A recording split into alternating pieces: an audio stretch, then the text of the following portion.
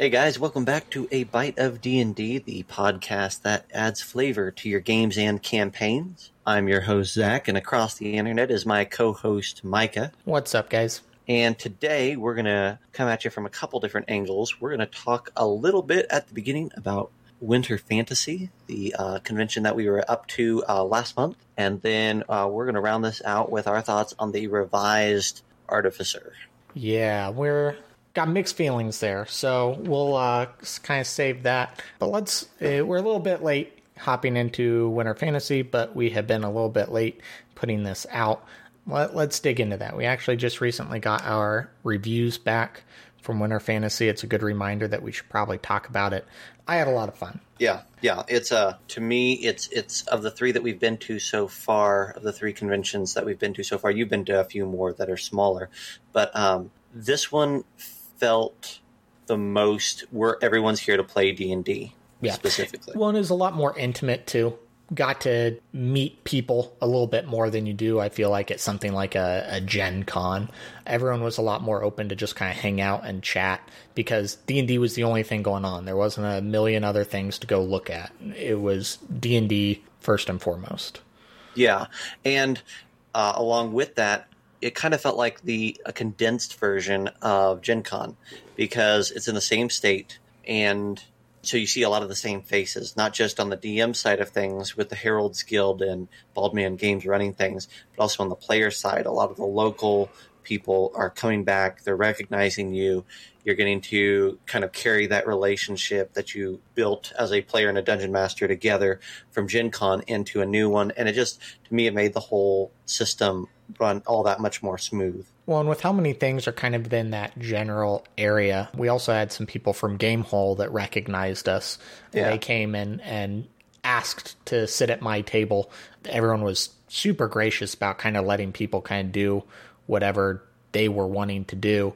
So that was fun. They asked their DM if they could move over to my table, and it wound up being a very intimate table with just those three players and myself, and we really got to really tear apart that poor module. I definitely took some liberties because there's a group of people I already knew, and I kind of knew what I wanted to do to have a good time with them. But it was a lot of fun. Got to meet a lot of people. There was definitely a much stronger kind of kinship at this convention that I felt at either of the others so far. Yeah, we haven't had a bad experience yet, I don't think. But this one just felt more loose and more open. And it really, I think part of that is that this is not just a Baldman Games ran convention, but it's the Baldman Games convention. And so it's kind of people know what they're doing, getting to do whatever they want to do and set it up exactly how they want it to be set up. And I think that just kind of permeated the whole thing. A couple things that I would mention on this one that I thought was kind of fun or worth mentioning is that there was a lot of new modules, new adventures being tested at our convention, and some of those went really, really well. The Stardock Epic, I think, by and large, was very well received, and I've been seeing it cropping up at other conventions since then. And then other modules were a bit more rough. They kind of came off hot off the press. Well, there was definitely some delay in getting some of those modules out, but I feel like a little bit of that has happened at every convention. There's some pretty strict editing things everyone has to go through, so it can be a little bit tight, but that wasn't too much of an issue. I did hear that one of the modules only played the way it did exclusively kind of for that convention. Apparently some of the Eberron monsters were used, which is a no-no. Ravnica. Yeah, Ravnica. There we go. That's what it was. Ravnica, for those of you who maybe don't do the convention things, is exclusive to Magic events. They do not do any Ravnica games at the official D&D conventions. You have to go to a Magic Gathering convention, at least for now, to play Ravnica, though it was my understanding that was just kind of the way it was going to be. So, one, none of that is supposed to be at these conventions anyway. Two, you're not supposed to pull from a different setting into Forgotten Realms there. So that was interesting, and apparently they were a little bit strong for their CR and messed many a group up. So a little bit of a hiccup, but I don't think anyone was too terribly upset. I didn't have to run that one or deal with that one myself, so I can't speak from experience. So I guess, I mean, I don't have a ton of thoughts other than that I really enjoyed it. And my other thing would be to say, like, who would I recommend this convention to? And I would say that, like, if a huge convention with thousands of people intimidates you, if all you want to do is if you want to go D&D. meet people, if you want to play D&D and meet people, go to this convention. It is go to Winter Fantasy. Yeah, fantastic.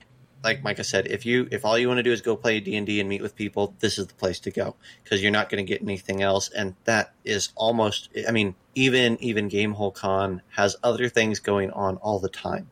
But here you're going to walk into one room, you're going to look out across a small lake of people and tables playing compared D&D. to some conventions, you might even say this was like a puddle of exactly. D&D tables. It was the most lightly sparse. I mean, they fit all of the epics, all of the standard tables, all of the D&D experience, all into one modestly sized convention hall. I think they said there was maybe like 400 people there, which is maybe a quarter of the size or so of Gamehole Con, and like you said, a puddle compared to Gen Con. Yeah, but ton of fun. So yeah, if you're looking for a good time, small group, get to know the community, go check it out. It's probably my favorite convention that we've been to. Now that said, I am still greatly looking forward to our return to Gen Con Year 2, without being the terrified fresh blood that I was last year.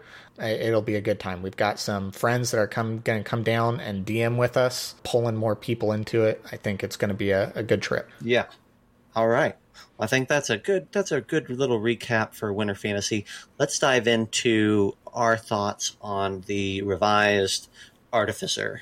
I have a lot of mixed feelings on this. Yeah. And I think the best way to sum up my thoughts without rambling too much is to say that this still feels very much like a class that has a lot of good ideas, but no real sense of direction with where it's supposed to go. I agree. Okay, I was about to ask if I'm far off base with your thoughts on that. No, it to me it feels like, just as a simple way of putting it, like you had some great ideas and you just said, oh, let's put them in a mixed bag, shake it up, and see if we can't come up with a class. And to me, it's like, no, I think you just need to develop each of these ideas a little bit more separately, or you need to have, they talk about in writing adventures and writing stories how you pick a theme and then you make sure that every beat of the adventure sticks to that theme. I think the same thing is true here. Like, I think they need to find what makes an artificer, and they need to just hammer that home instead of trying to scattergun approach it. Yeah. And come up with something. So the previous Artificer, it kind of revolved around the idea that you are constantly working on making these magical items. Every so many levels, you get to pick from a small list of what magical item you want, and then you have the choice of becoming an alchemist or a gunsmith. Gunsmith getting their boom boom shoot 'em up thunder cannon, which was a ton of fun. Alchemists getting all these crazy concoctions that they could throw for either utility effects or some damage. Kind of like fancy cantrips, I think it'd be relatively fair to say. Some were a little bit more powerful, but for the most part, they're kind of a cantripy thing that you could do. But they felt very much like the subclass revolved around that thing that they did. And then you had the odd duck out with your mechanical servant, who was just kind of there. It was a really cool idea, but it never grew past that. You got the servant, and then it never changed. It was that servant. And the new revised Artificer did several things better. Instead of what I believe they used to be 1/3 casters, now they are 1/2 casters, so their spells at least feel useful. They've always got some sort of thing that they can do. They honed in, I think, in a better way on crafting the magic items with the infusions, and now they're kind of the party crafter, though in many ways that makes them, I don't know if stronger than intended, but very strong, and we'll get into that a little bit later with how some of those infusions work. I like it, but it's a little bit weird compared to how magic items otherwise work. Now, this is all supposed to be for Eberron, not necessarily Forgotten Realms, so... Yeah, they kind of, I mean, the disclaimer at the beginning is like, hey, you can use this wherever, but here's a whole paragraph about using it in Eberron. Yeah, so that's kind of up in the air. But I like what they did with infusions, but then we get into the subclass, and it feels like this is where the identity of the class just fell back apart. So in the previous iteration, you had 2 great core identities. This is the thing they did. Alchemist, gunsmith, everything revolved around those cool things. And then the odd mechanical servant. They then took the mechanical servant as like, we're going to mold this into your new class identities and make that the core thing around which you do. And it just, I mean, especially with the alchemist, it feels so out of place. Like if you tell me I'm an alchemist, if you come to my table in the near future and you say, I want to play an alchemist, and I hadn't read this document, the furthest thing from my mind would be that you have a homunculus servant along with you. So what this smells like to me is they were like, I watched Full Metal Alchemist lately, and there were crazy homunculi in that show. They get a homunculus now. It's cool. Yeah. It feels very out of place. Gone are your super cool concoctions and bags of different things you can do. And instead, you have proficiency in herbalism kits. And if you do poison or acid damage, you can get some bonuses to that.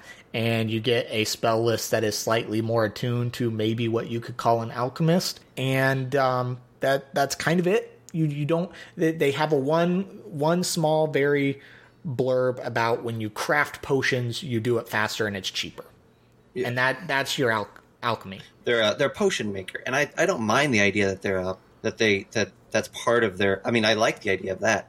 I just like when I look over this class, I'm like, what makes it exciting to play this subclass? Yeah. What's exciting about this? Not just in combat, but just in general. And I'm like, this subclass is a wizard who really liked their familiar. Now, the familiar is kind of cool. It actually has some cool abilities that you can use as a bonus action, which for bonus actions, I would say they lean towards being strong, but it doesn't help the identity of the class, which is my biggest complaint with it. A good DM, a good player can flavor this in a way that does, but you are now a familiar caster as opposed to, in my mind, an actual alchemist. Yeah.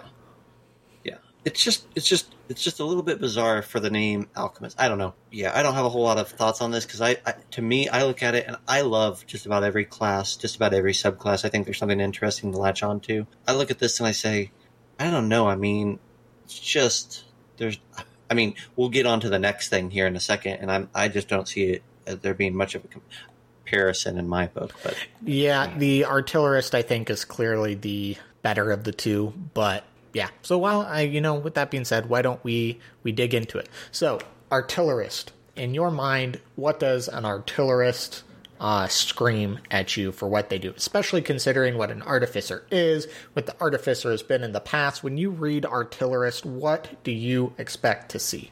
Absolutely. So I'm almost, my mind goes to something like a grenadier or something like that. Something that's going to build us things that we can then lob at the enemy at range. And yeah, I mean, I don't even think of it necessarily as being a magic build, but again, it still is a half caster. But go ahead. I mean, that's my idea. A tech explosion. Yeah, exactly. Bring the gun back, like big booming. All right, let's get a drum roll for this because it is pretty exciting. You make kind of okayish wands. Huzzah! Yeah, I'm an artillerist. And you basically make a Torbjorn cannon turret. Yeah, you make a spider crab turret, which arguably is much cooler than the homunculus. The trouble with the turret comes in with it takes an action to place, so you lose your action for the turn. Not a big deal. You can use a bonus action to immediately make the turret go. So it's fine. You're not truly losing a full action for the turn. Bonus action, it can fire. Your super duper cool turrets don't really have scaling damage. So you have 3 options. A flamethrower, 15-foot cone, DC, dexterity save for 1d8 fire damage. It's an AoE for a bonus action. That can stack up. I'll give it a pass. But still, I mean, think about like Burning Hands. Right. Now, Force Ballista, which in my mind is clearly the Well, depending on the situation. But for an offensive turret, the best. 120 feet, range attack, 2d8 force damage, and it can be pushed up to 5 feet away from the turret. More damage. It is an attack roll, which depending on the thing might not work as well. But hey, it's a solid attack. 2 potential d8 on a bonus action is pretty solid. You know what? It's cool. I'm not going to complain about that. That's pretty sweet. And then Defender is also pretty cool. Can be kind of a support class and have your turret make shields for you. 1d8 plus your intelligence modifier, temporary hit points every turn. And that's cool. That's a cool ability. I think that's super cool. It's an AoE temporary hit points for a bonus action you can do every turn. You're not using a spell slot. Like, I think that is pretty solid. Let me talk about the downside real quick, just to this turret in general. It's an arcane turret. That kills it for me right there. You summon the turret. You don't whip it out of a pack. You don't carry it around. You literally, like, it's a magical thing that pops up, but yet it has I feel like maybe, and I'm going to take some of the fall here maybe, and people can tell us if I'm wrong, but maybe there's just way more weird flavor in Eberron than I know about. But I imagine that a lot of the mechanics, the mechanical we have like the Warforged and all that. It's like actual gears and metal design. And a lot of this subclass, it has that visual, but it's all just energy and magic and not that's at least what it feels like. Well, and this is one of those things you can flavor however you want. So it's not a big deal. It does get crab legs, so it's not stationary. It can move with you. Now, the downside is it only has a move speed of 15 feet. So if you guys are done with the room and you need to dash off, this thing, it really isn't coming with you. You can only have one out at a time until later on. But once you do hit a certain level, you can drop 2 of these things out at once, which that's where it gets really nuts when for a bonus action, you can have 2 turrets firing. You can get some pretty good feelings out of these. I like this definitely more than the other. I just hate the wands. I feel like the wands were really an awkward force in. Really wish you could have kept some form of a gun or a pistol or something, maybe grenades. I mean, I would have loved to see the alchemy pouches for an alchemist too. So, well, look at their spell list, right? I mean, I say allow yourself to create some sort of object that can activate those spells or something. I don't know. Like, you have that right thing there. Yes, please, for your artillerist spells, make them an item. Yeah. Or make all your... I think there is flavor text in here saying that you should and could flavor all of your spells as like a tool or a trinket they have. And that's a cool way of looking at it. It's not actually a mechanic for the class or a feature of the class, but that's about the only way in my mind you can keep the identity of these things as what they're meant to be. Yeah. Well, let me point out one more thing that I mean, I do like the idea somewhat behind this turret. I think it's a fascinating little concept. But one big flaw that I see in it is you can summon a turret once per day, once per long rest. And I know that as long as you keep it alive, it can walk 15 feet. But that is going to mean that in many adventures that span across a long distance, that you're either going to have to move very slowly or the main portion of this class is going to be left behind. Well, and so you can summon it once for free. You can summon it more, but every time you do, you have to spend at least a first level spell slot. So when you're spending first level spell slots, that's probably worth it. Once you get into your very few higher level spell slots, that is a very expensive turret. Now, are you really going to be summoning that many turrets? Maybe not. But it does mean you're not going to be able to use shield or some of your other abilities, because whenever you use another spell, you're losing turrets. Whenever you use a turret, you're losing spells. And do I really feel like these turrets are worth a spell in general? For me, a lot of times, no. I'd rather have the flexibility of having my spell slot and being able to cast whatever I need. On the bright side, maybe you don't prepare any first level spells. You're like, you know what? These spell slots exclusively for turrets. I'm going to have 5 turrets during the day, a free one, 4 first level spell slots. That's good enough. Everything else is a spell. Yeah. That's fair. And I don't know. To me, like, let the thing that makes this class feel special be the thing that makes don't tie it down to like, well, it's a limited resources, because as soon as that limited resource runs out, this class becomes boring.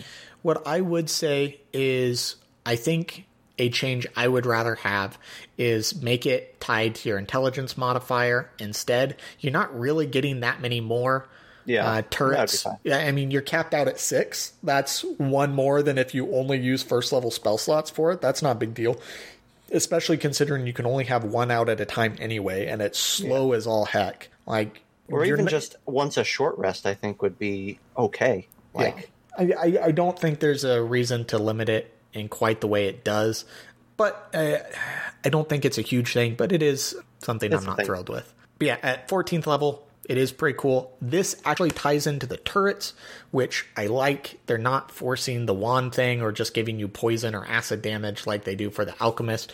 At 14th, your turrets now provide half cover for any allies within 10 feet. Super cool support feature. Now you can have 2 out at a time, and you can summon 2 for free before the long rests. So that does kind of alleviate some of it, but it is an action per turret. So you can't summon 2 at a time. It is an action I summon a turret, action I summon a turret. There is some setup involved, but pretty cool. And some solid support that they give out. So between the two, Artillerist, for me, takes the cake easily. The Alchemist just really hits me in the gut. Yeah. Can I let me make a note before we? I assume we'll probably want to talk about their infusions, but I think it kind of ties in because we've been talking about spells a lot here. Another big thing that I have a little bit of an issue with, is that there's only one new spell tied to them, and it's Arcane Weapon first level spell. If you go back and you look at the other classes that we have that are spellcasters, especially half spellcasters, if you think about Druid, if you think about Druid, Sorcerer, Cleric, those types of classes, they have spells that feel designed for them, that are designed for them. And it's not just one, it's a handful, it's a collection. And that's what really makes a Druid feel like a different spellcaster than a Ranger, or a Druid feel different than a Paladin. It's that they have enough flavor in their spell list options to really pull some stuff out that no one else is going to pull out. To me, the fact that we raise the level of what this type of spellcaster this is from a 1/3 spellcaster to a 1/2 spellcaster, we really need to see, in my opinion, 6 to 8 new spells that only this class has access to. Now, the reason it exists is because, surprisingly enough, these guys are like full-on martial classes. Yeah. So at level 5, they can make 2 attacks so long as the weapon they're holding is magic. This spell allows them to make any weapon they're holding magic. Yeah. Downside is it does take concentration. So any of those other sweet concentration spells like haste or fly or some of those other useful ones, which arguably if you have a wizard, your wizard should probably have. But even still, you cannot use those while using Arcane Weapon. But for a first level spell, it's fine, but it doesn't really spark the imagination. What I do want to hit on, though, because we have been fairly harsh, I do really like the infusions. I also like some of their higher level class abilities. Unfortunately, most people won't. They're at a very high level. You know what? Let's dive into that first so we can finish complaining before talking about something that I'm actually super excited for. Soul of the Artifice, I don't believe is really changed from the last iteration. So Soul of the Artifice is their capstone, their level 20 ability. At level 20, you can attune to 6 magic items, and you get +1 bonus to all of your saving throws for every item you have attuned. That is a +6 to all saving throws, which is crazy. 6 magic items attuned to you, which is crazy. However, this unlocks all at once at level 20. Who is playing at level 20 for that period of time? I'm sure there are people out there. I'm sure someone would be excited about this, but I feel like at that point, people are just doing that anyway. They're like, screw it. You're level 20. Here's stuff. And in the old version, you gained those attunement slots throughout your leveling career. So say you're level 8, now you can have 4 items. I don't remember the exact levels. I don't have that pulled up in front of me. I would pull that old system from the old Artificer if I were to do this. So that is something they build up to. Now, the saving throws, unique to level 20. They don't get that until level 20. The 6th slot, not until level 20. But give out some of those while leveling? Or Well, here's just a practical side of it. Most campaigns end at 20. So what you're saying is that this ability, so you're going to have this character is going to suddenly get the ability to equip 3 more items. If you're playing, hard cool by the rules, you're saying you have to, if it says attune, you have to attune. You can only attune to so many. All of a sudden, last level, they can attune to 3 more. They have to have those 3 items on their person, and they better get them equipped quick because most campaigns that hit 20 end around 20. And so they're getting them equipped just to end the campaign. Yeah, there's not a lot of people who are playing 20 plus, and most campaigns end well before anyone sees level 20 at all. So give them some of this throughout the leveling. Give them the cool thing of I can use more magic items. And maybe that's too strong because having attunement slots is actually quite strong, and I'm sure they're like, this is a level 20 ability, but it feels pointless by that point. Yeah, if adding 3 attunements is a level 20 ability, then I think you have a hard time making a case that getting 1 extra attunement couldn't be a level 15 ability. Right. So if something. Because I feel like those attunement slots are almost never going to see play. Other cool thing, the right cantrip for the job. So I don't think it would come up a ton, but these guys can swap out cantrips on short or long rests, which is pretty cool. If they don't have Mage Hand or Prestidigitation or something, that'd be useful. You can always swap that out. And honestly, that's a thing that I'm surprised hasn't popped up in another class before now, and I like it a lot. Yep. So I think that's solid. Cantrips can be fairly powerful. I think giving them some flexibility in that is pretty sweet. I'm all for that. And then the other one, which is super cool, unfortunately, it is an 18th level, so again, you won't see it until fairly late, but you can imbue a spell into an object for repeated use. So when you finish a long rest, touch an item or a weapon that you can then use that as a spell casting focus and store a spell in it, choosing from a 1st or 2nd level spell that takes 1 action to cast. And then with the object in hand, you can use an action to create that spell's effect. There's no limit to how many times you can do that. You have an infinite 1st or 2nd level spell slot. Well, it says the spell stays in your object until it has been used a number of times equal to twice your intelligence modifier. I lied. You can cast it 10 times per short rest. Still pretty good. It's still pretty good. Something like knock if you're going for more of a sneaky thief sort of artificer. Tools for the trade, get in and out, odd job sort of person. Shield, I mean, they're kind of a martial class the way they're written with those double attacks. 10 shields per day, plus 5 to your AC for a round. Count me in. Anything like that you don't want clogging up your spell list that is super useful. Boom. Invisibility. Done. Invisibility. Nice. There's a ton of cool stuff you can do with that. You know what? I lied. You can't put shield on there. Has to take an action. Why don't we go back to what I am super excited about and what is actually a huge improvement over the previous iteration of the Artificer, which are the infusions. So infusions make these guys the tinkerers they're supposed to be. The previous Artificer, you would get to select from a small list of things every so many levels of, this is the magic item that I have created. Infusions are different. Similar to kind of cantrips and things, you choose what infusions you know at certain levels, and then you can just make those things. You do not have to make them for yourself. You can make them for whoever you want. There's no limit to how many infusions you can have out at a time, aside from you can only make so many per day. And they get a little bit nuts. And I should also say, if you liked the magic item system from before, there is an infusion for you. Replicate magic item. Using this infusion, you can replicate a particular magic item.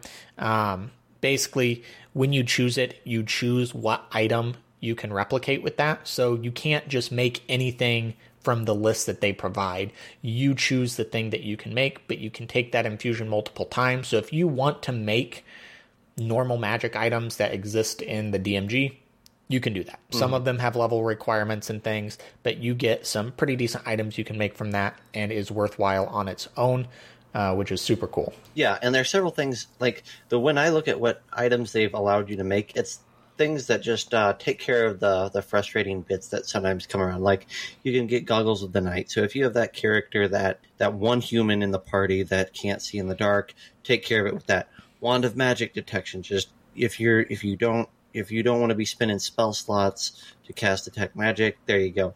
There's Cap of Water Breathing. Again, it's just these things that's like, look, we don't really want to have to spend time figuring out how we're going to deal with the one human or the one thing that can't breathe water or the one thing, or we don't want to cast a spell over and over and over to detect magic. These are the perfect, reasonable items to take care of that, and it's not just going to it's not going to ruin the play. It's not going to feel overpowered. It's just taking care of something that's an annoyance anyways. Yep. And as you level up, super cool stuff. We'll let you guys look through it. But if you want to do the traditional, I make magic items, you can do that. But this is where we get into some really cool stuff. Zach, I don't know if you had any jump at you specifically. I certainly had one that I was very excited about that I had a discussion with someone else on Twitter about. So I don't know if you have anything you want to jump in with or if you want me to hop in with mine. But I am super excited about these. The only thing that I'll throw out, just because there's a lot of like, ooh, that could be fun, is the Boots of the Winding Path. And I don't know if that's the one you were going to talk about or not, but just the allowing someone to take their bonus action to move an extra 15 feet, and it's a teleport, to me is a whole lot of fun for a whole lot of classes. Well, and this kind of works kind of like a Sands of Time sort of thing. So the super cool thing about it is you can stay within range a little bit of your party. You dash forward, you poke someone with your sword, you teleport back to where you started at. Because the teleport you can only do in a spot that you have already been in that turn. So it's like a quick rewind where you go forward, you jab them, and then you're gone. It kind of allows anyone to play the rogue game a little bit, where instead of bonus action to disengage and run away like a coward, you bonus action and teleport away like a coward, but it looks a lot cooler. Yeah, and it's a fun, like I see a lot of tactics being implemented through these boots.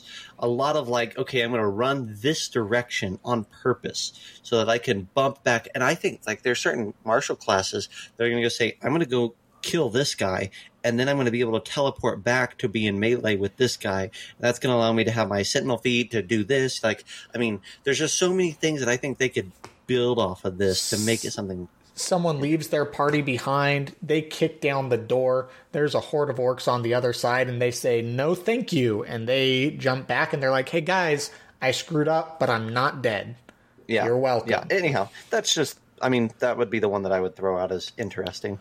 So the one that I was super excited about that I did not even catch because it's hiding kind of down on the bottom of the last page in an awkward corner that then wraps around to the other side is Returning Weapon. My wife and I recently went to an axe throwing place called Bury the Hatchet around where we live. Got 2 hours of throwing axes by ourselves because they made a mistake. It was great. But when I got done, I got on Twitter. I'm like, how come more people don't use throwing weapons? How come there are no real archetypes that really specialize in throwing weapons? We need this. Someone show me what you've got. I want something. And someone rightly pointed out that as one of the infusions, an Artificer can make any simple or martial weapon with the thrown property a returning weapon. It grants it a +1 bonus to attack and damage, so it's a +1 weapon, and it returns to the wielder's hand immediately after it is used to make a ranged attack. Doesn't take a bonus action to reload your crossbow or anything like that. Throw it, it comes back. It does not require attunement. Even if you don't use it for the returning property, you can give everyone a fairly inexpensive +1 dagger that they can keep on them. And you know what? If they need to throw it because someone's running away, they don't have to worry about losing it. Super excited. It enables pretty much anyone to play a throwing class, and I'm excited for it just for that. Now, I'd still like to see an actual class or subclass that is specifically geared towards a thrower. So if you have something, let me know. But I was super excited for that. There's some other cool things on here. We won't dive into everything. I think the only other one I want to hit on, I apologize, is the mini-handed pouch. It's kind of So no, it's not kind of like a bag of holding other than it's an interdimensional space. It doesn't have a massive interdimensional hole that you store everything in, but what it does do is tether multiple pouches together. 2 to 5 is what it says. So you guys get potions. You don't know who to divvy them up to. You don't know who's going to get stabbed next.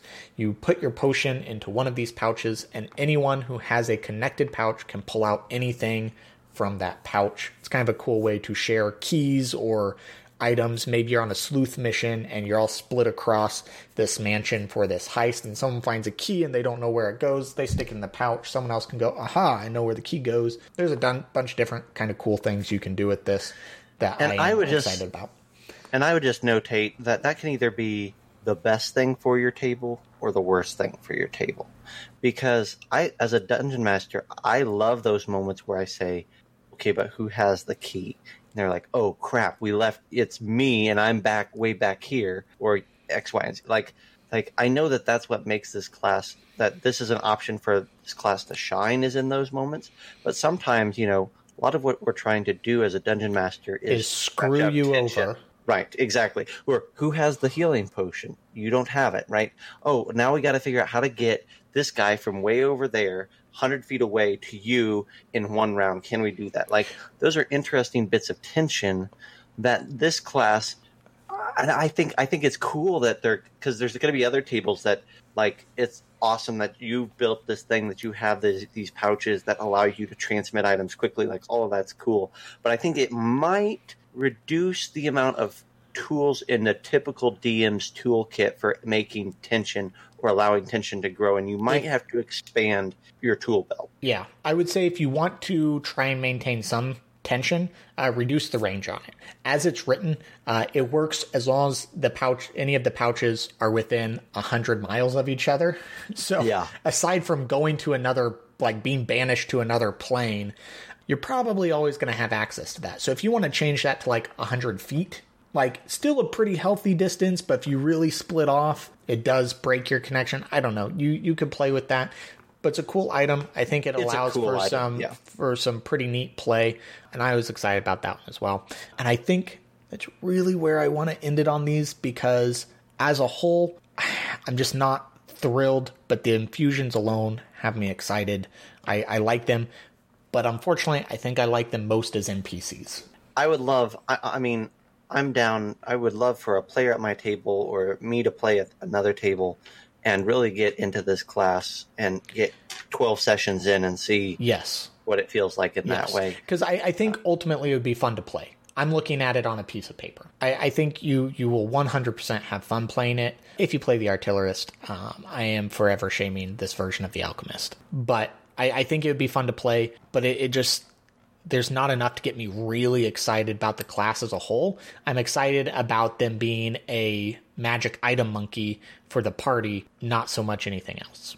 Yeah. If I'm going to be honest. No, I'd have fun playing an Artillerist. I don't care how that plays out. I would have fun dropping a turret down and shooting at stuff. I'm cool with that. So, right. You want to wrap it up there? Call that good? Let's wrap it up there. Hopefully, we'll be getting with a couple of creators who have reached out recently. We recently completed an adventure. We're hoping to talk to that DM. We've got, hopefully, an artist or two lined up, someone who does professional DMing as a potential person on the show, if we can make all of our schedules work out. We've got some cool stuff lined up. I've been talking to some cool people. If you are a cool person or just want to reach out and tell us that we suck and that the Artificer is the greatest thing ever, you can find us on Facebook or Twitter at A Bite of D&D. If you leave us a review, that always helps. Zach, do you have anything going on you want to share, or any thoughts to part our dear listeners with? No, I guess the things that are on my mind right now, like you said, is we've got this huge backlog of people that want to come on, that we want to have on here, and to me that's exciting. It's exciting to get to talk to a variety of different individuals that are impacting different sections of the community, and I'm having some opportunities to work with a few of them on some little quiet projects, and I'm excited about that.